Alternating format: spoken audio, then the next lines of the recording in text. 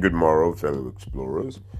I am, as always, your intrepid host and explorer, truly newly Negro. I come before you this afternoon, truly, genuinely perplexed at the state of Caucasia, at the state of Caucasian government. From what I have been able to glean, it is a loose confederation of numerous people of varying backgrounds, just a hodgepodge of different philosophies applied somewhat without discretion or logic.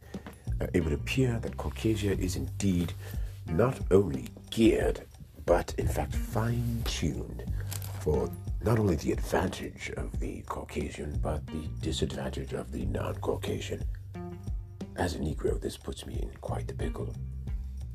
Do I remain here in Caucasia aware of the detrimental difference? Or do I retreat to Negro law? I must remain here in Caucasia is my determination.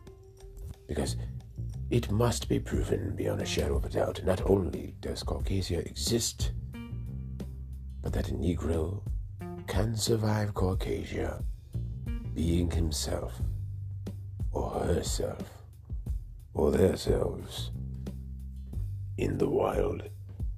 Join us next week as we discuss the intricacies of life and the delicate balance we must strike.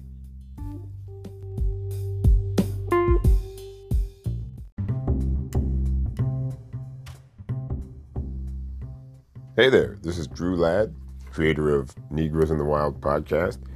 If you'd like to support this podcast or other work that I do, please follow me on patreon.com/Drew Writes Stuff.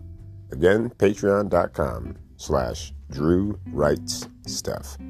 Thanks a lot for your support.